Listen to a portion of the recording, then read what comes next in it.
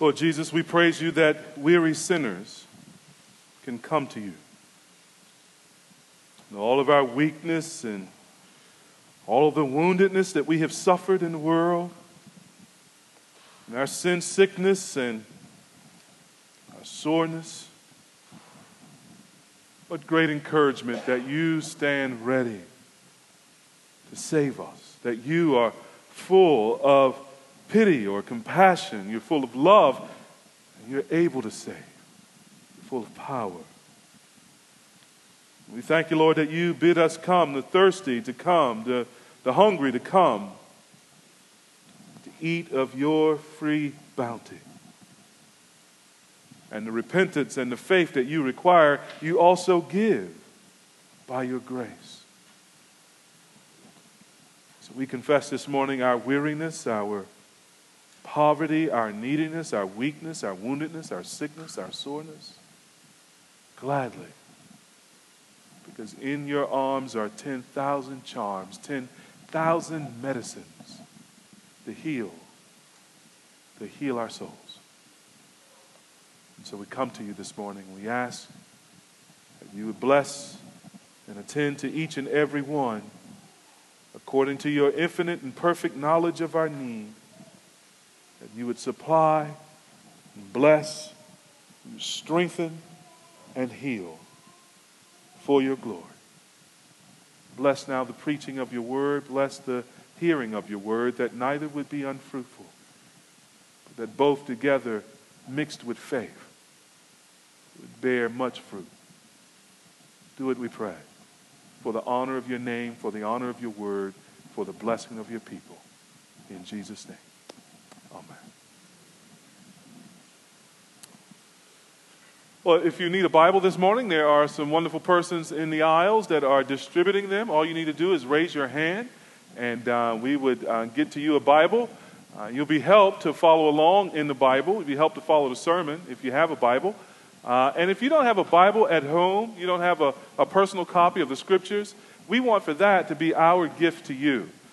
So just keep that Bible, write your name in it, make it yours, and that would be a blessing to us to see you take God's Word home together, or take God's Word home with you to have in your home.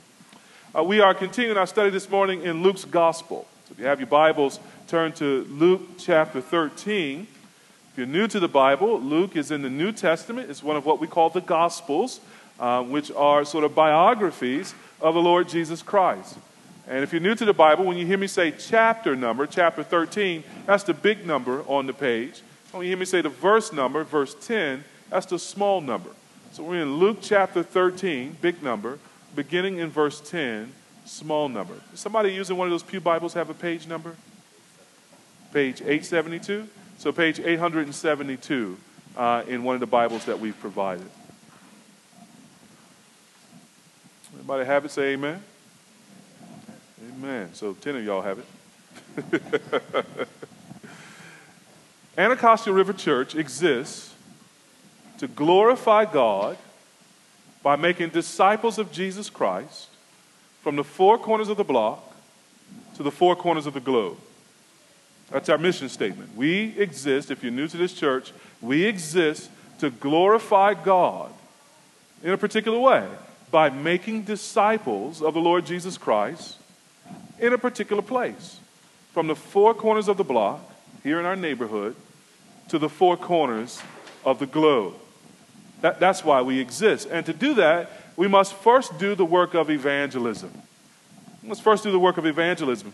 Evangelism is telling the story of Jesus' life, death, and resurrection, and his second coming, with the goal of persuading people to repent of their sins and to enter into a life of faith, of following Jesus in obedience by faith. And the promise of that is that everyone who trusts in Christ and follows him as their Lord and their Savior, as their God who provides their righteousness and atones for their sins, in exchange, receive eternal life with God, fellowship in the love of God, and a place in his kingdom. So effective evangelism, then, if we're going to fulfill our mission, It's something that we all must learn to do better and better as the Lord gives us time and life. And there's no better person to learn evangelism from than the Lord Jesus Christ himself. In Luke chapter 13, verse 10, down through the end of chapter 14, which is our text this morning, we're going to see the Lord Jesus Christ doing the work of an evangelist.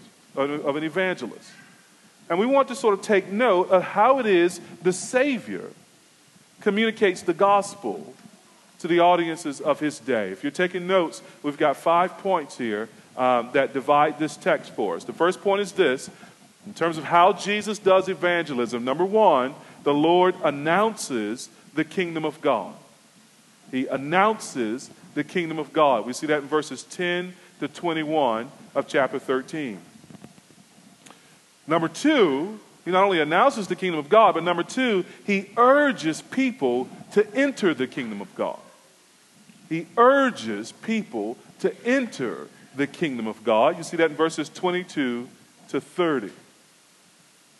Well, the third thing we'll note is there in verses 31 to 35. As the Lord is announcing this kingdom and as he is urging people to enter this kingdom, the Lord looks at the people with a bold brokenness. With a bold brokenness. Now we're in chapter 14, verses 1 to 24, and we see the fourth thing here. The Lord challenges people personally. He challenges people personally as he does the work of evangelism. And number 5, the Lord is upfront about the cost of following him.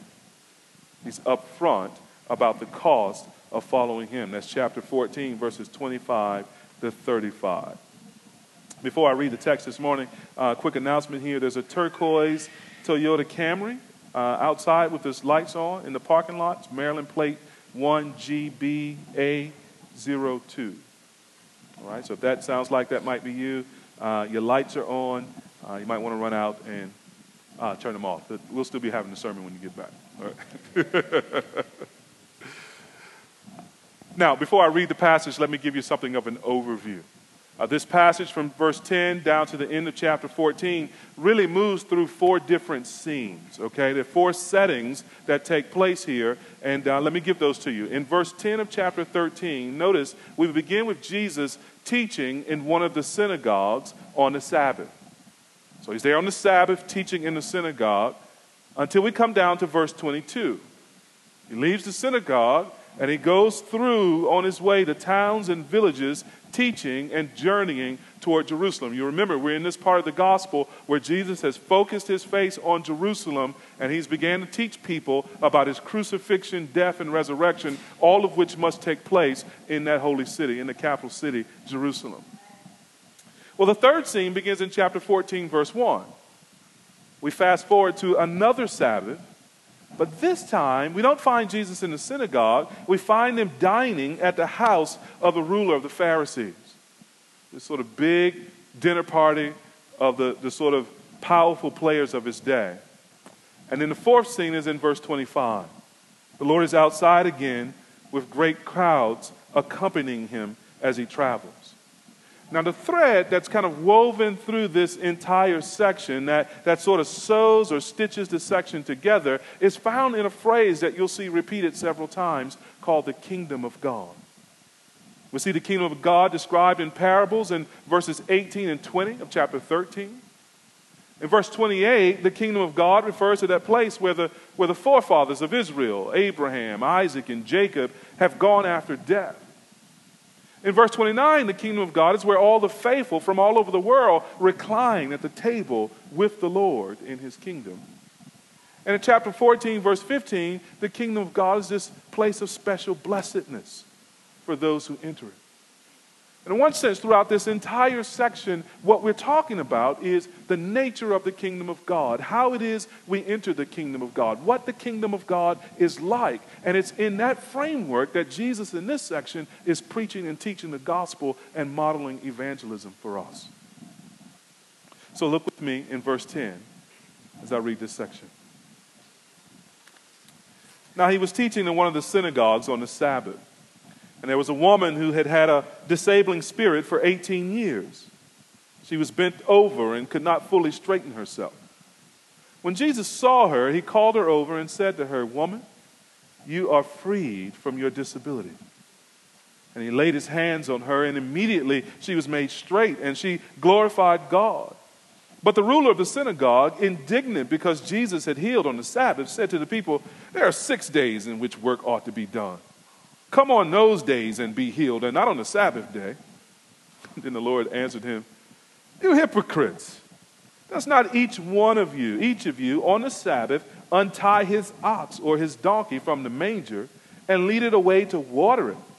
And ought not this woman, a daughter of Abraham, whom Satan bound for 18 years, be loosed from this bond on the Sabbath day?"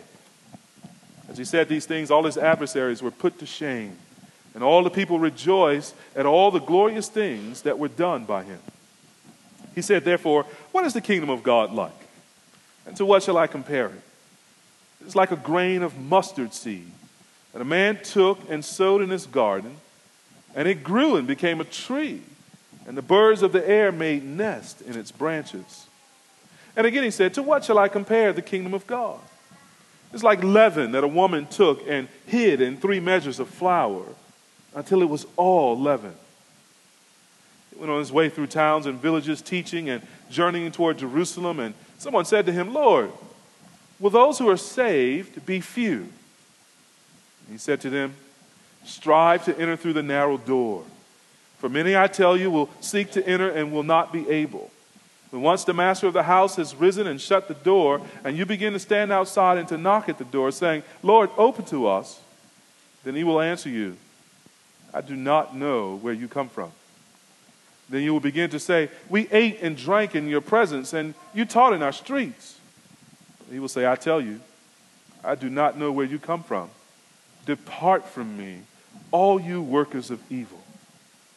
In that place there will be weeping and gnashing of teeth when you see Abraham and Isaac and Jacob and all the prophets in the kingdom of God, but you yourselves cast out. And people will come from east and west and from north and south and recline at table in the kingdom of God. And behold, some are last who will be first, and some are first who will be last." At that very hour, some Pharisees came and said to him, "Get away from here, for Herod wants to kill you." And he said to them, "Go and tell that fox, behold, I cast out demons and perform cures today and tomorrow, and the third day I finish my course. Nevertheless, I must go on my way today and tomorrow and the day following, for it cannot be that a prophet should perish away from Jerusalem. Oh, Jerusalem, Jerusalem, the city that kills the prophets and the city that kills and stones those who are sent to it. How often would I have gathered your children together as a hen gathers her brood under her wings, and you would not? Behold, your house is forsaken. And I tell you, you will not see me until you say, 'Blessed is he who comes in the name of the Lord.'" One Sabbath, when he went to dine at the house of a ruler of the Pharisees, they were watching him carefully. And behold, there was a man before him who had dropsy. And Jesus responded to the lawyers and Pharisees, saying, "Is it lawful to heal on the Sabbath or not?" But they remained silent. Then he took him and healed him and sent him away. And he said to them, "Which of you, having a son or an ox that has fallen into a well on a Sabbath day, will not immediately pull him out?" And they could not reply to these things. Now he told a parable to those who were invited, when he noticed how they chose the places of honor, saying to them, "When you are invited by someone to a wedding feast, do not sit down in a place of honor, lest someone more distinguished than you be invited by him. And he who invited you both will come and say to you, 'Give your place to this person.' And then you will begin with shame to take the lowest place. But when you are invited, go and sit in the lowest place, so that when your host comes, he may say to you, 'Friend, move up higher.' Then you will be honored in the presence of all who sit at table with you. For everyone who exalts himself will be humbled, and he who humbles himself will be exalted." He said also to the man who had invited him, "When you give a dinner or a banquet, do not invite your friends or your brothers or your relatives or rich neighbors, lest they also invite you in return and you be repaid. But when you give a feast, invite the poor, the crippled, the lame, the blind, and you will be blessed, because they cannot repay you. You will be repaid at the resurrection of the just.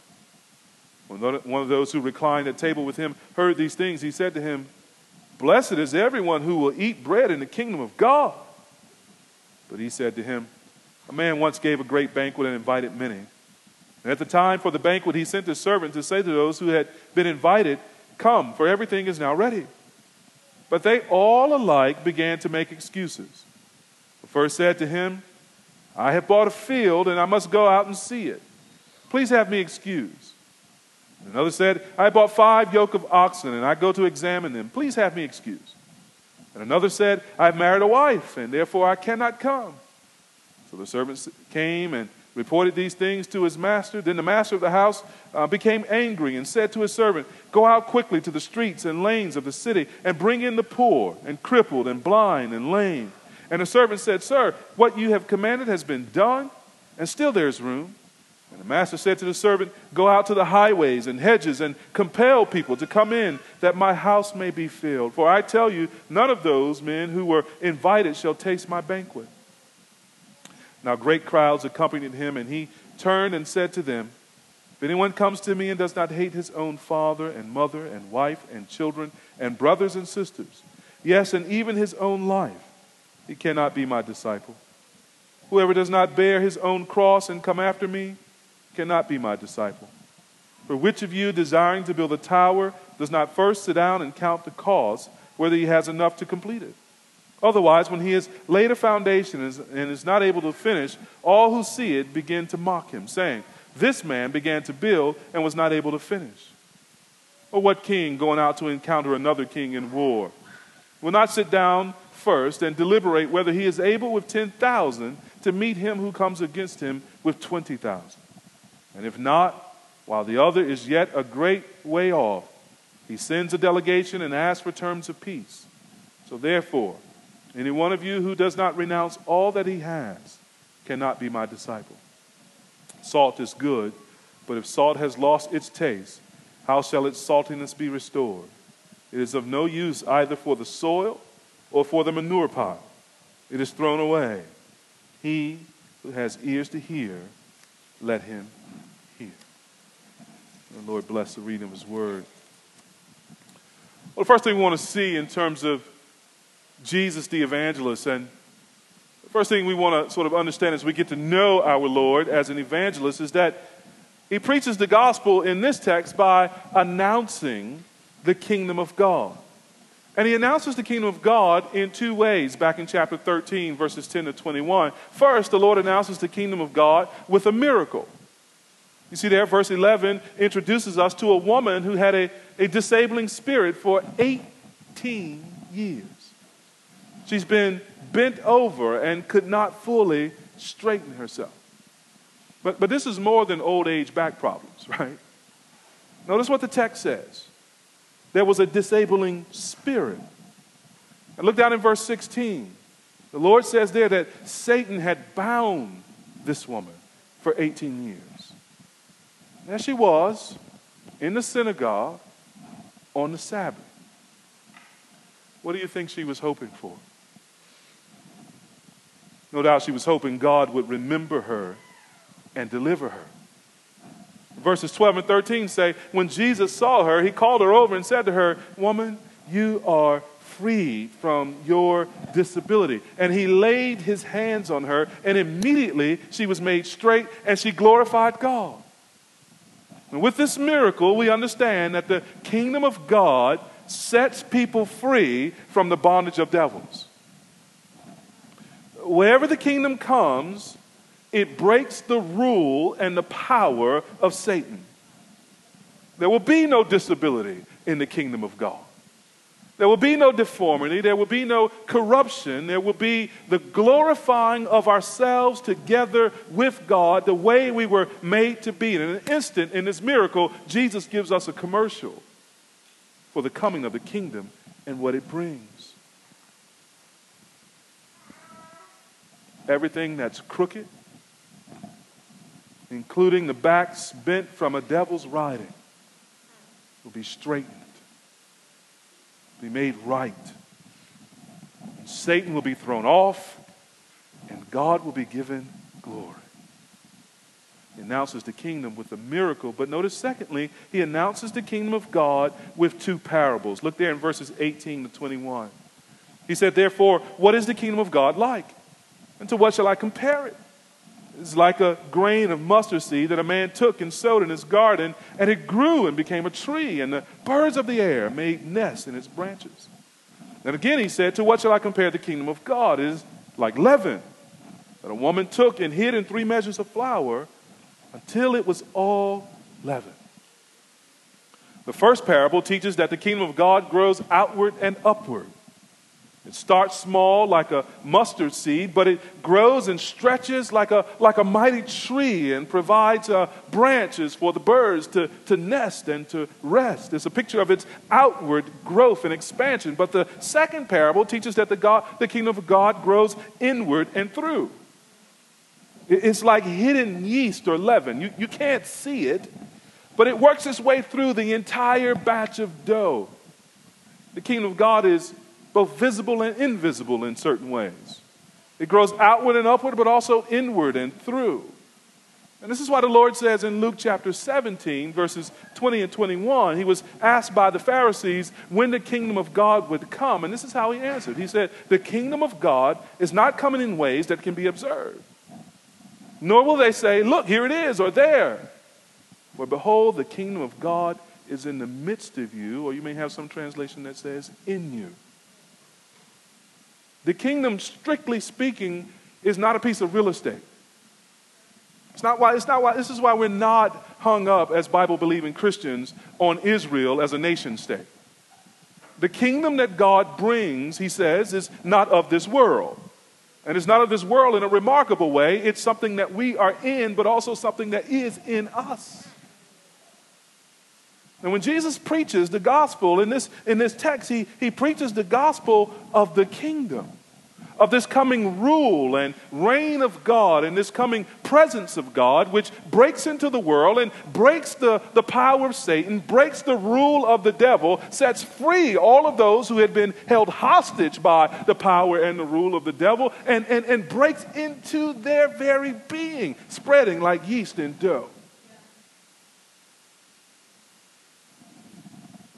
But the kingdom of God is not always recognized or accepted, is it? Not everyone welcomes it. Verse 14. A ruler of the synagogue, he gets indignant because Jesus had healed on the Sabbath. He all in his feelings, right? He demands, notice now, he demands that the people come not on the Sabbath, but the other 6 days to get healed. As if he'd been healing all week, right? Come on now. Like if you just show up on the Sabbath any given day, the rabbi is going to do what Jesus just did. And Jesus sees his hypocrisy. In fact, that's what he calls him. He says, you hypocrite. And a hypocrite is someone who professes to be pious, professes to be religious, professes to be faithful, but denies the very profession by their lives. And he exposes this hypocrisy by saying, look here, man, you will on the Sabbath go get your donkey and water your donkey, but you don't want to see this daughter of Abraham, this woman of faith, healed on the Sabbath? This man has lost the plot. He's straining at gnats and swallowing camels. Jesus says, you hypocrite. And in that very word, he is alerting him that this kingdom that I preach, you're not in it. It's not yours. You don't understand how it works. The text says there that all of those people who opposed him, well, they closed their mouths in shame, don't they? But the greatest shame is this: hypocrites don't recognize the kingdom of God. That will be to their eternal shame when it comes. So how do we apply this in our own evangelism? We want to reach our neighbors. We want to make the gospel known from the 4 corners of the block to the 4 corners of the globe. Let me just give you 2 applications from this section here. Number 1, let's be sure that sometimes when we preach the gospel, we preach the kingdom. Don't get me wrong. I understand that the gospel has to include in it the news that Jesus Christ, the Son of God, came into the world in our flesh and our likeness. And we have to tell people that he lived a perfectly obedient life to God in order to supply our righteousness to God. And that he was crucified on the cross. And when he was killed on the cross, he was being the Lamb of God that was offered to God to take away the sins of the world. He was punished in our place.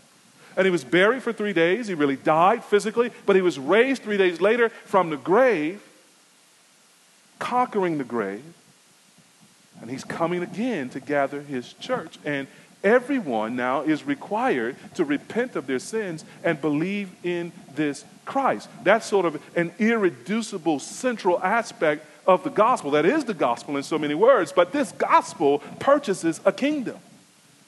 And when we speak sometimes in the larger metaphor of the kingdom of God, we get to address some things that isn't sort of immediately addressed by that sort of gospel as I just outlined it. For example, how many of you have family and friends who say, I struggle to believe in a God, or I can't believe in a God where there's such suffering in the world? They don't quite understand how the cross connects to suffering. And we can make that connection for them in a couple of steps. But notice in this text, Jesus comes announcing the kingdom in a miracle. And the answer to the suffering in the world is the salvation of the world, is the being made whole of the world. And that wholeness is experienced in foretaste in the kingdom right now, but will it be experienced perfectly in the kingdom when it finally comes? So that metaphor opens up for us other ways of talking about the work of God in the world through Christ his Son. And I think sometimes if we develop different ways of getting into the gospel, we'll find ourselves making contact with things that are questions for people that aren't always obvious in our more traditional way of preaching the gospel. I mean, he says to this woman, you are free from your disability. You are free from suffering. The devil came to steal, kill, and destroy. His effects in the world are real. He is real. But the power of the kingdom is stronger. It's greater. It breaks the back of Satan's rule. And it delivers all those who come into it. There's another application here for us. Let's be confident in the work of evangelism. Those two parables of the kingdom give us a picture of a kingdom that does spread. It's growing, sometimes visibly and sometimes invisibly. That's so wonderful. It means we don't have to evaluate our success by sort of some outward measure. The Lord may give us great number, and we may see a great harvest in this community as we go out and share the gospel. But he may be planting seeds beneath the ground where we can't see, or kneading yeast into the dough in ways that we can't see. And the growth of the kingdom may be going on right in front of our eyes and yet not visible. It frees us from worldly measures of church success. And it frees us just to be faithful and to be confident, knowing that when we proclaim this gospel, this message of the kingdom, it will accomplish God's purposes. The kingdom is growing, beloved.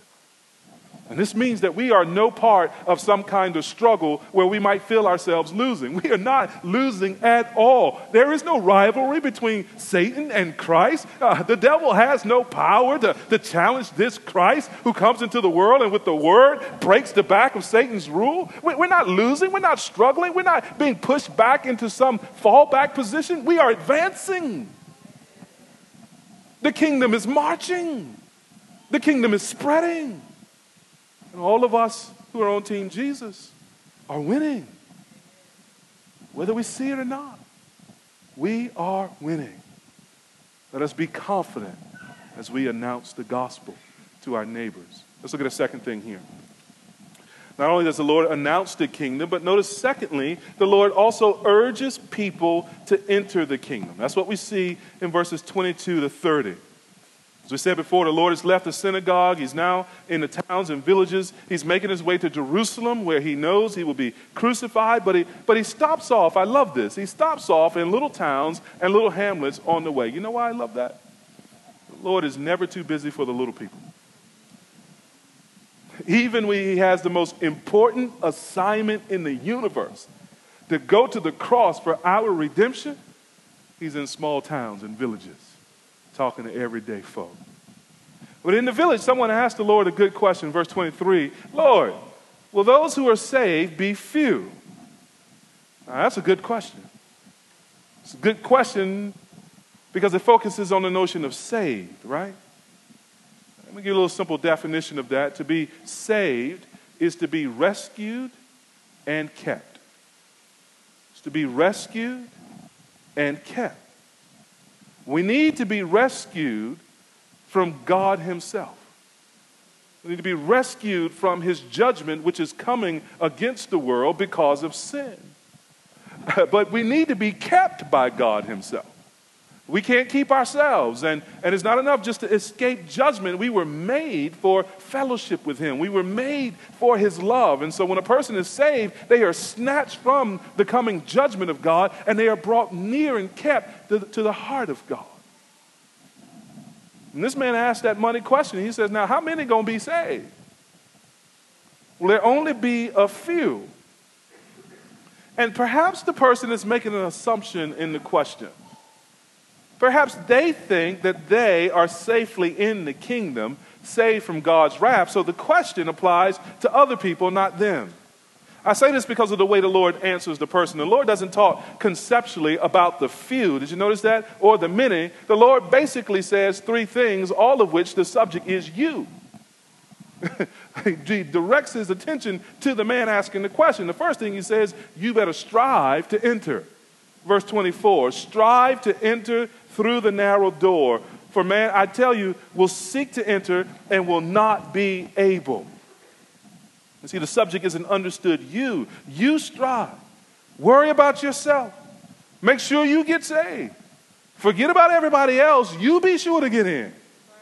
Don't you take you for granted. Can you sense Jesus' tone? There's an urgency here. There's a pressing here. There's an eagerness, an emphatic sort of mood here. He's blood serious. And why? It's because of the second thing he says. He says not only you strive, he says you hurry.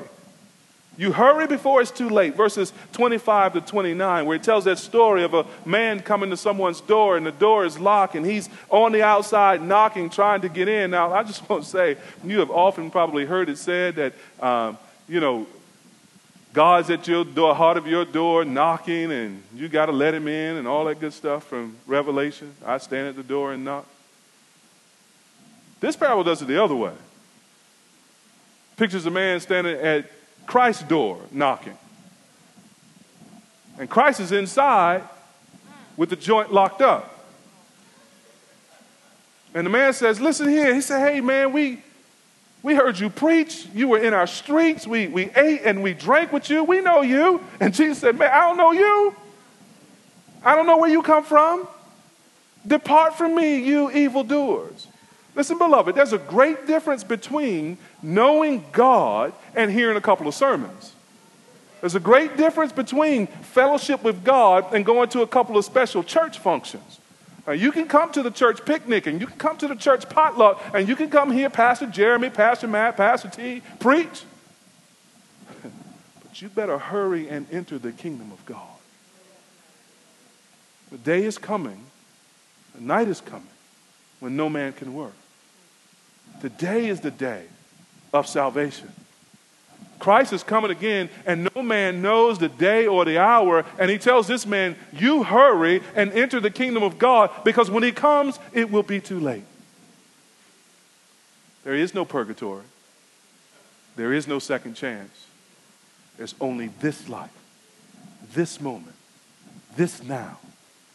And Jesus, as an evangelist, urges us, respond now. Believe now. Enter the kingdom now. Do not delay. Hurry. For there will be no other way in. There will be no windows left open. There will be no back doors unlocked. There will be nobody on the inside who will open for you.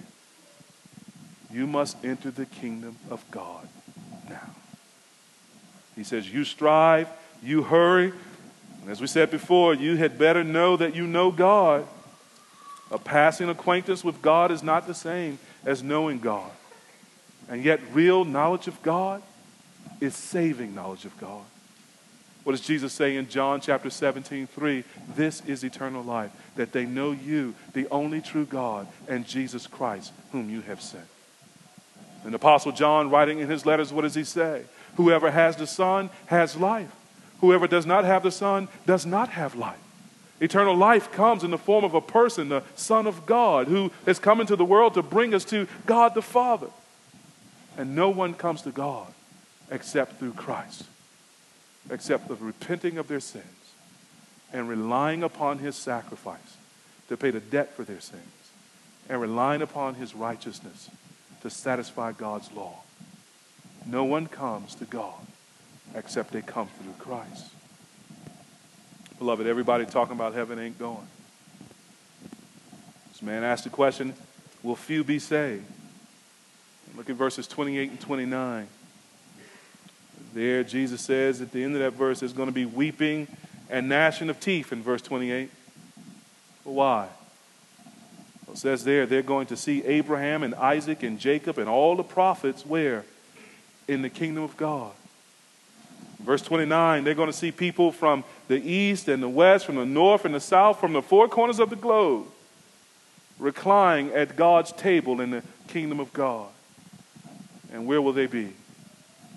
Outside, looking in, weeping and gnashing of teeth. Jesus urges upon them, you hurry, you strive, you be sure to know God. And this has application to our evangelism too, doesn't it? Our evangelism should create an honest urgency. No manipulation, no worldly means, but just a blood-earnest urgency that the kingdom of God is at stake and souls are perishing outside of it. Listen, beloved, too many people act like hell is not real. Act as if hell is a conceptual problem, and they act as if there's no kingdom to gain or no kingdom to lose. Remember the testimony of Pastor Lon Solomon at McLean Bible Church just down the way in Virginia.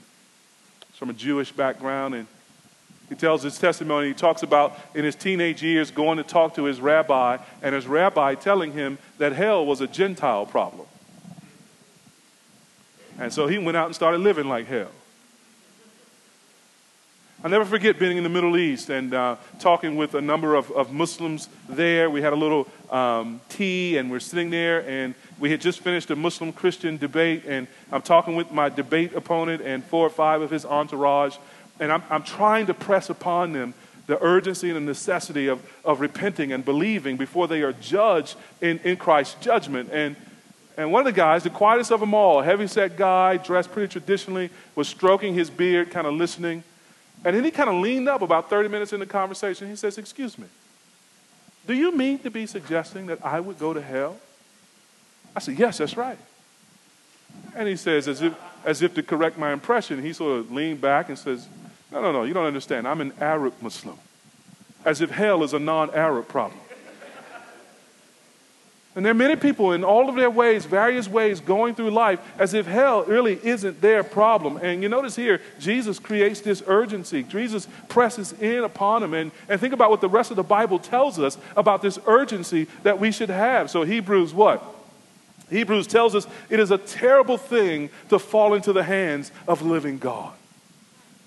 And what does Paul say in 2 Corinthians 5, around verse 11? He says this, knowing therefore the terror of the Lord, we persuade men. You see the connection? Knowing the terror of the Lord, the severity of his judgment, that hell is eternal and hell is agonizing, knowing that his judgment is righteous and his judgment is coming sooner than man thinks, we do what? We persuade. We get urgent. We call them to hurry. Believe this gospel before it's too late. Trust this Christ before you have to give an account for your life. No one outside of Christ should ever ask the question, will those who are saved be few, without trembling about their own soul? Which brings us to a third thing. The Lord announces the kingdom. The Lord urges people to respond. But number 3, the Lord looks at people with a bold brokenness. That's what we see in verses 31 to 35. He's still in the towns and villages, verse 31. And at that very hour, some Pharisees came to him and said to him, Get away from here. For Herod wants to kill you. Now that's interesting, isn't it? The Pharisees want to kill him too. They don't like Jesus. These Pharisees, though, they must have been of a little bit of a different ilk. They might have been a little bit more like Nicodemus. They're coming around, perhaps. But they warn the Lord. Somehow they know that Herod wants the Lord dead. And in that day, if a king wanted you dead, then basically you were going to be dead. Right? The threat is real and it's serious. But notice our Lord's boldness. First, he's bold in the face of the threat. Verse 32. And he said to them, I love it when Jesus gets streaked too, right? Go and tell that fox. Behold, I cast out demons and perform cures today and tomorrow. And the third day I finish my course. In other words, listen, this show going to be in town 3 days. So it ain't hard to find. I'm casting out demons and curing people. Just follow the line, right? I'm going to be here today, tomorrow, and the third day I might pack up and roll out, right?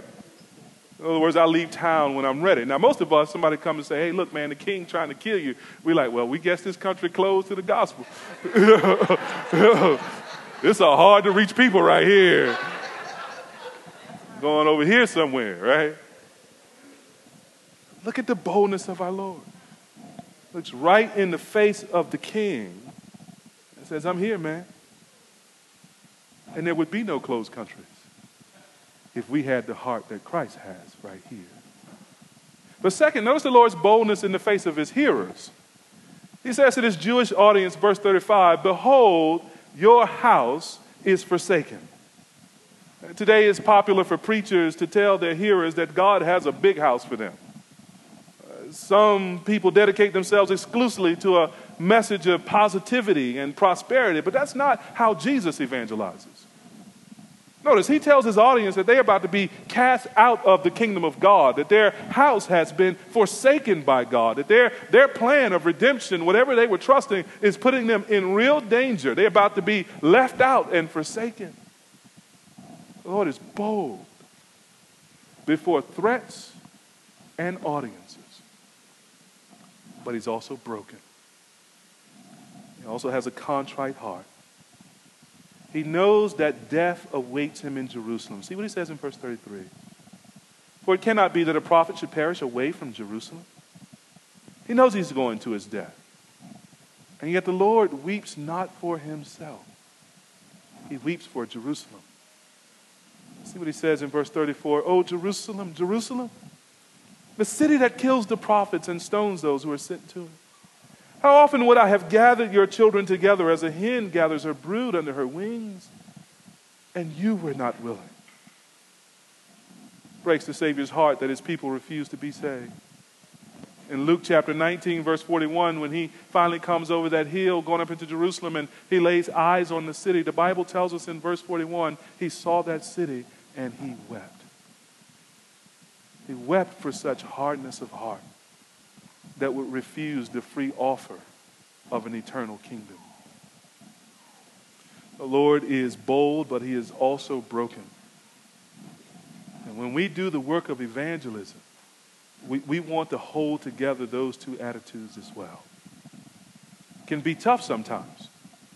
We can be bold, but uncaring, can't we? Or we can be broken, tender toward people, but fearing man, not tell them the truth. See, we want enough boldness to risk ourselves as the Lord does in verses 31 and 33, but we also want enough brokenness to weep as the Lord does in verse 34. See, we can't shrink away from hard truth if we're going to be faithful evangelists. That's ultimately unloving and untruthful. But we ought never speak hard truth with a hard heart. That's unloving and misrepresenting. We're most ready to evangelize when we have both boldness and brokenness. Let us be that kind of church that's marked by real zeal to tell people the good news. And as we go, we leave a trail of tears, weeping at those who refuse it, broken at those who would perish in God's judgment rather than be saved in his mercy. It would be good if we had some Jeremiahs among us, some weeping prophets It would be good if we would ask the Lord to examine our hearts if they are either too hard and uncaring or too brash in a worldly boldness. But by his Spirit, give us the right temper of brokenness and boldness to declare the gospel. Which brings us to a fourth observation.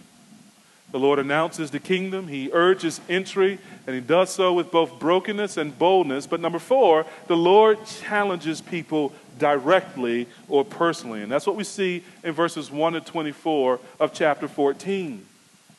It's another Sabbath day. This time the Lord appears at a dinner party. It says there, at the house of a ruler of the Pharisees. Now, I'm saying it's a ruler of the Pharisees, so this party includes all the sort of upper echelon of the religious society, all the religious muckety-mucks, right? And as these things go, it's not exactly a friendly dinner party. I mean, you guys ever been to an upscale dinner party?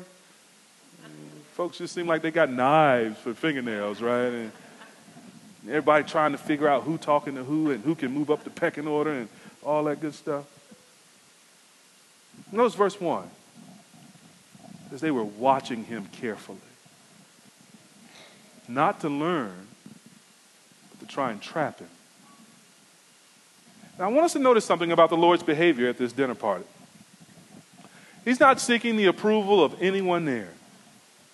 He's not trying to fit in. He's not trying to schmooze. He's not trying to shape his message so that everybody there is comfortable. In fact, the Lord is really in everybody's face. As an evangelist, he's just right up in people's grills, man. And there are different type of people through these 24 chapters, these 24 verses that the Lord, he just gets in their face. And first of all, notice the religious in verses 2 to 5.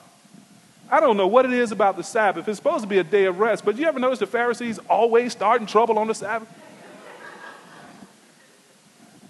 Turns out it takes more than one conversation to fix a Pharisee. Religious hypocrisy is stubborn, right? And there he is again. He heals this time a man with dropsy, does it right in front of them. Before he heals the man, he asks a similar question as he did in chapter 13. He said, listen, is it lawful on the Sabbath for you to get your son or your ox out of a well?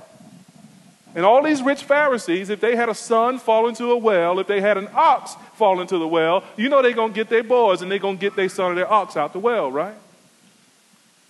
And they wouldn't have any qualms about it being lawful. And the question is designed to provoke compassion in them, to make them say, well, how much more this man suffering dropsy?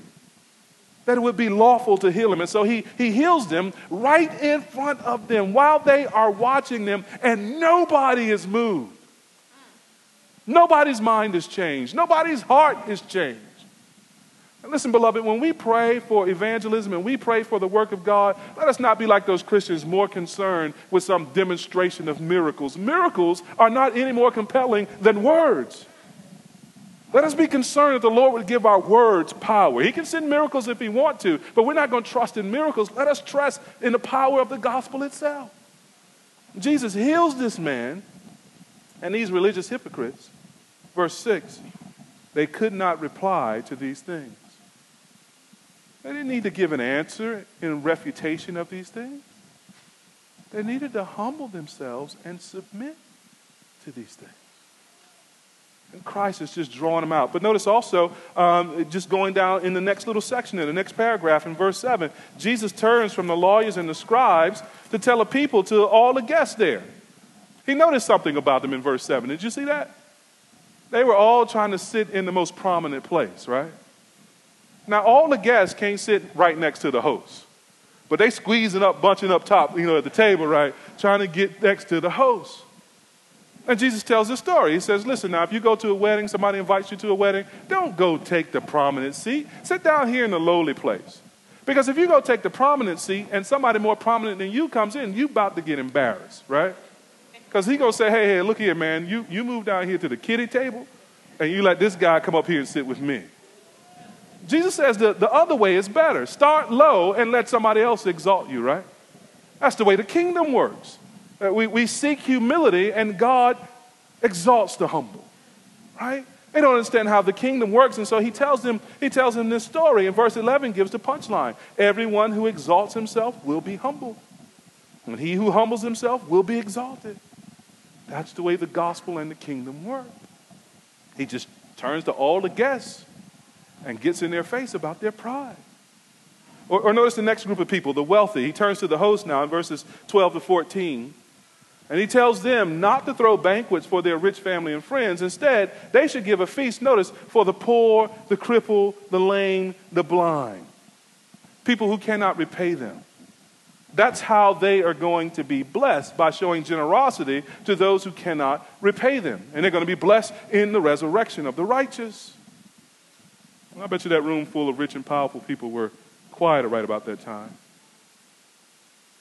They looked around the room, and nobody in the room was, in our day, making less than six figures.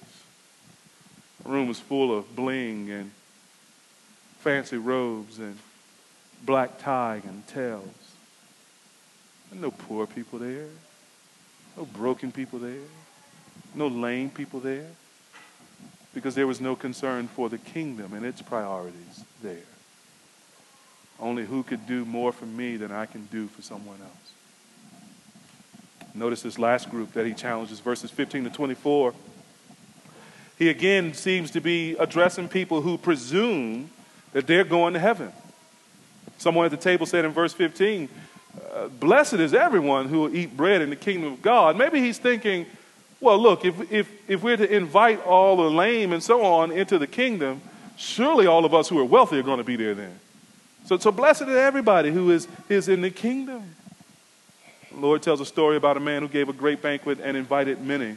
Verse 16. But all the folks on the list made excuses. You see that?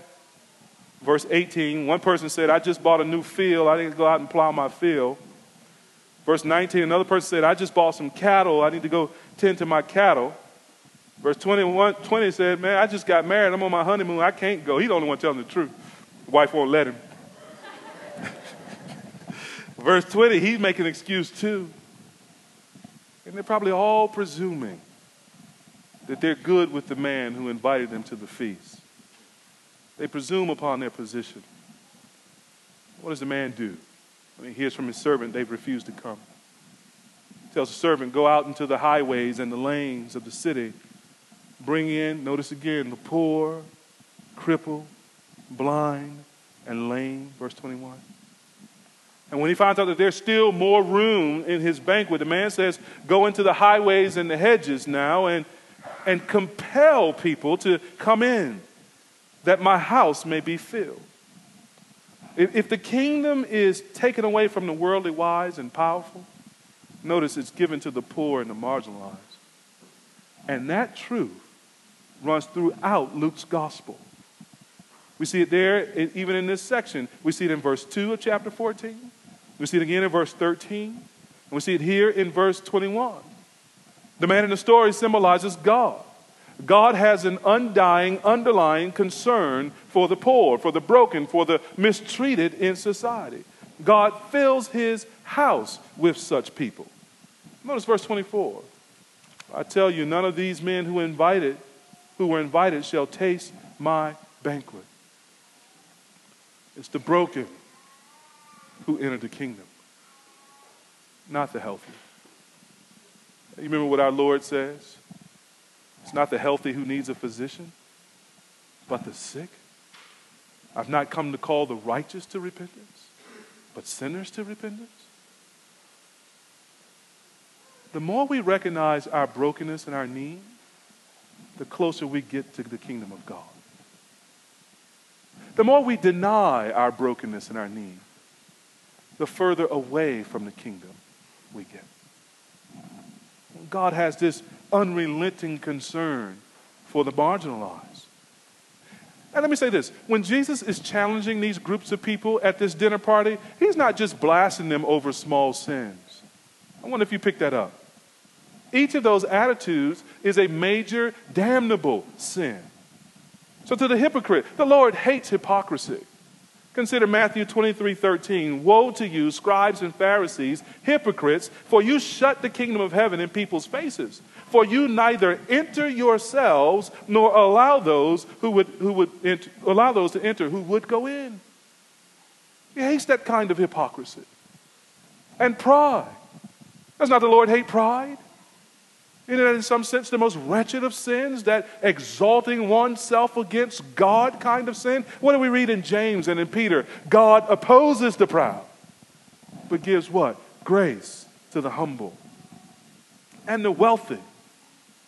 Can't money become an idol? Doesn't the Bible tell us that money is the root of all kinds of evil? The love of money is. And in Luke chapter 16, verse 13, Jesus says these well-known words, no man can what? Serve two masters. For either he will hate the one and love the other, or he will be devoted to the one and despise the other. And he says this, you cannot serve God and money. Or the presuming. Without repentance, you cannot enter the kingdom.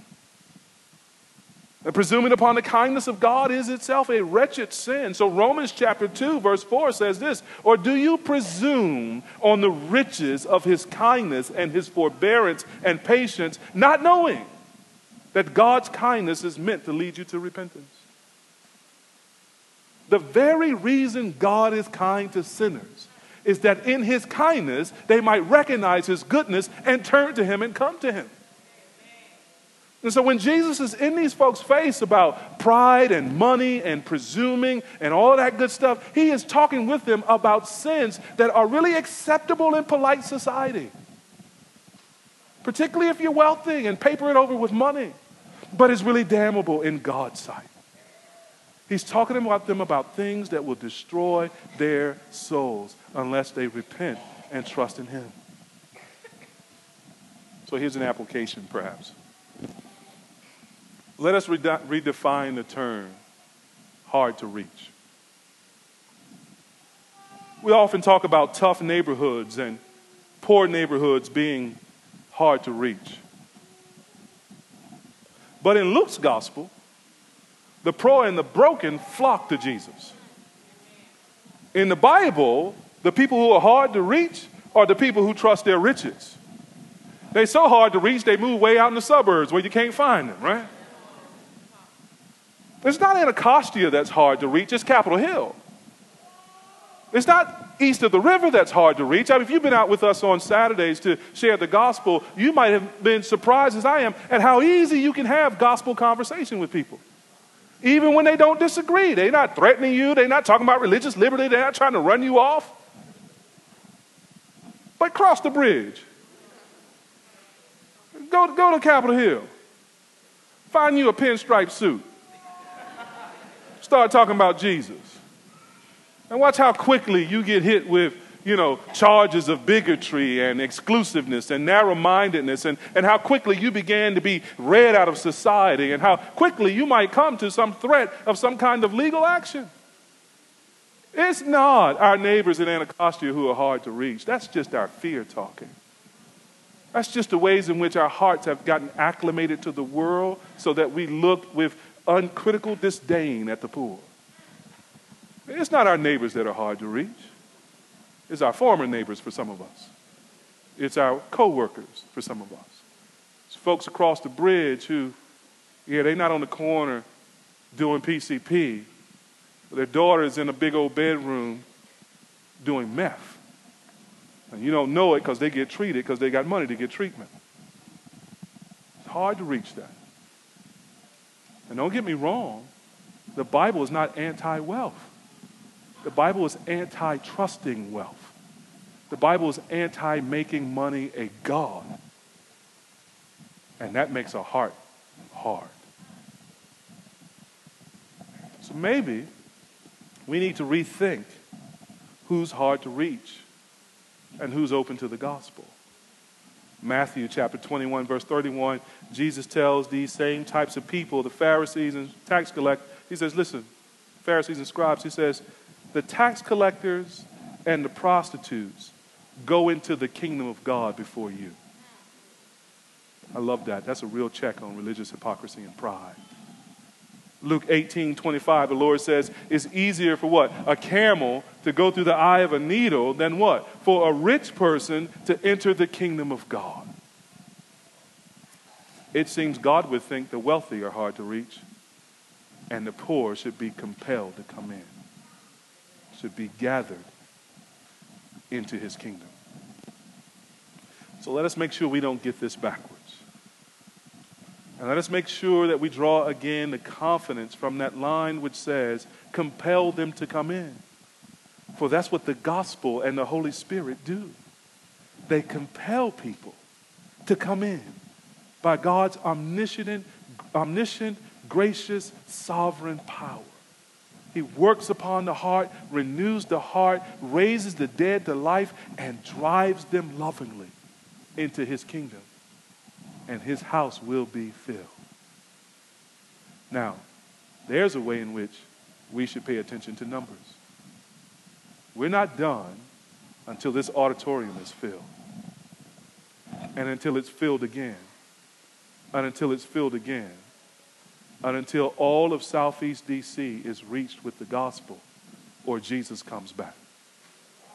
The empty seat next to you is appointed for someone yet to be saved. Pray for the person who should be in that seat.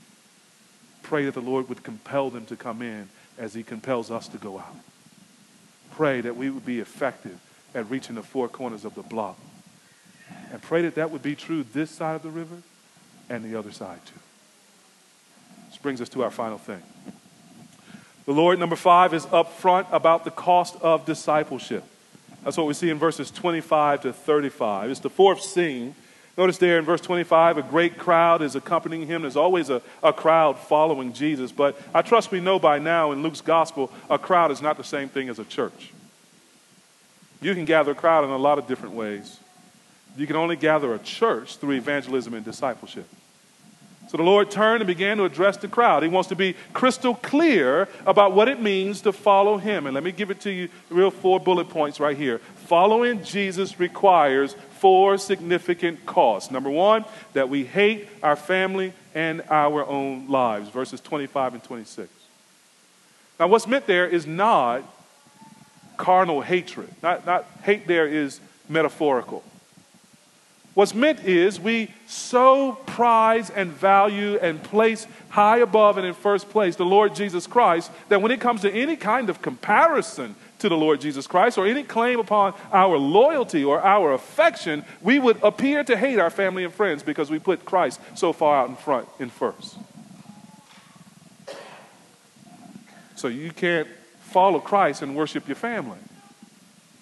You can't follow Christ and want your own life. You must die. And that's what the second thing comes to. Verse 27, we must bear our own cross. That's the second cost.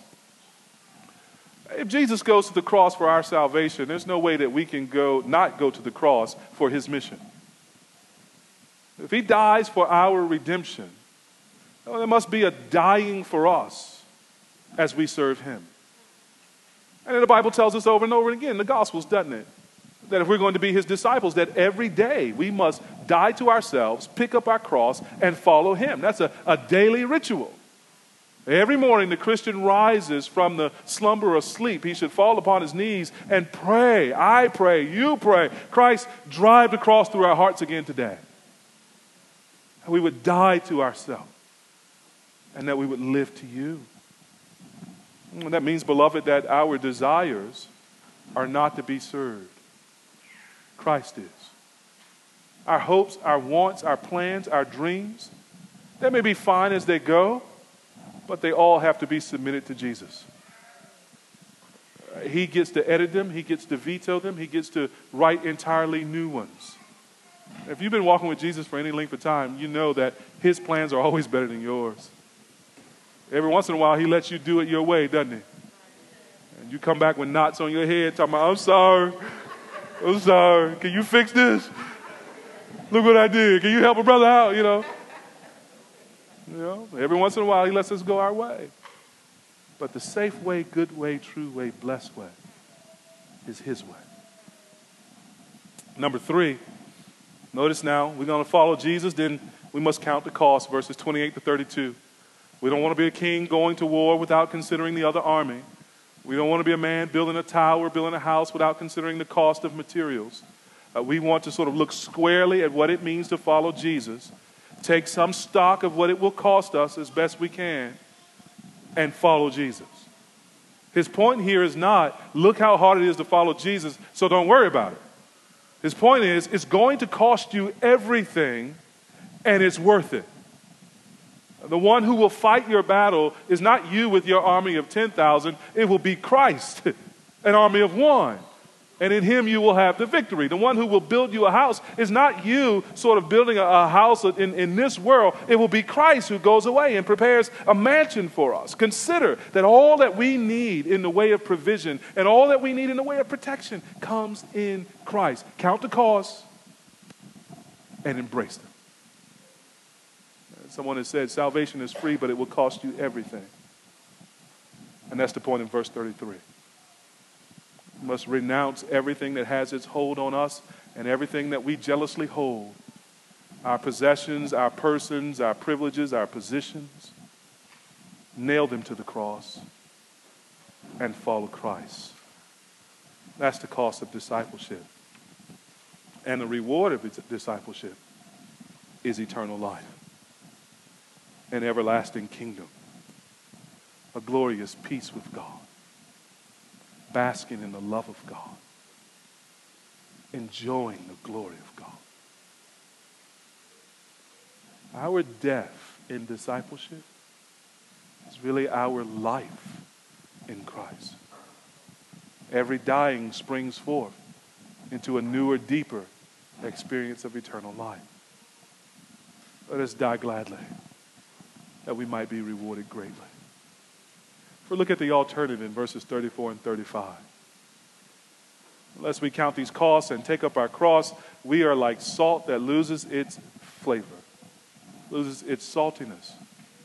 See how the Lord describes that? It's good for nothing except to be thrown on the manure pile. The wasted life is the life that's jealously grasped and forgets the cross. How does Jesus put it? What would it profit you to gain the whole world and lose your soul? Or what will you give in exchange for your soul? The blessed life is a life gladly surrendered and found again in Christ. And maybe you're here this morning and all this talk of a kingdom and a Savior is new to you. Maybe you've been thinking about it for some time. You have a decision to make, whether it's new or old to you.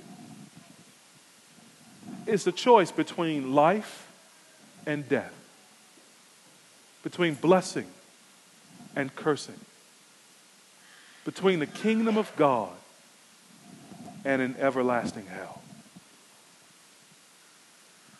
You may have life and blessing and a kingdom that cannot be shaken, that cannot be taken, that cannot be ruined, that cannot be spoiled, that cannot be lost, that cannot be forfeited. You may have a life that truly is life, that is abundant and everlasting. Or you may have a death that is not sleep but torment, that is not a moment but everlasting, that is not quiet but agonizing. For hell is no vacation spot for the cool people of this world. Hell is no place of partying, but suffering. And Christ has come into the world to save you from hell and keep you for heaven. He did that by dying in your place to pay the penalty of your sins and mine. And he did that by living in our place to perfectly obey God when we had broken his law. And in his resurrection, he proves that he has power to give life to us all. And in his resurrection, he proves that he has defeated death and the grave. And in his resurrection, he proves that he has defeated our greatest enemy, Satan himself. And in his resurrection, he calls us, come, be glorified with me. Believe on me, trust me, rely upon me, and follow me in faith, and I will give you life. That's his offer to every one of us, rich or poor, young or old, male or female, able or disabled, black, white, brown, all of us. He says, come. And he will save you and give you life. Hurry. The door will one day be locked. Today is the day of salvation. Confess your sins to God. Put your trust in Jesus Christ to save you. And begin right now a brand new life in Jesus Christ. Let's pray.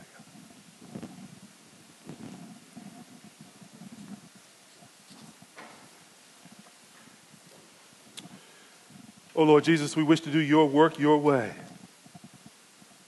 We want very much to be evangelists like you. Help us as a church to be faithful to announce your kingdom, to urge people to repent and to believe, to challenge them personally, oh Lord, given their own particular circumstances, oh Lord, and to call them to pay the great cost and receive the great reward. We pray that right now, this morning, even now, by the power of your Spirit, you would compel some to come into your kingdom. In fact, compel everyone here who does not yet know you to come into your kingdom. Give them a saving knowledge of your Son, Father, we pray, in the power of your Spirit. Let them behold Jesus crucified for them, resurrected for them. Let them behold him, O Lord, as beautiful and glorious, as a wonderful Savior. And grant them, O Lord, the ability to believe and to repent and to so enter your kingdom. Satan would hinder them. He would distract them. The world, O Lord, would call out to them. Their own flesh would conspire against them. Defeat their enemies, the world, the flesh, and the devil, and give them freedom this day. The freedom of eternal life. Make them glad with the joy of your salvation. And strengthen us to run the race. Until you come, we pray. In Jesus' name. Amen.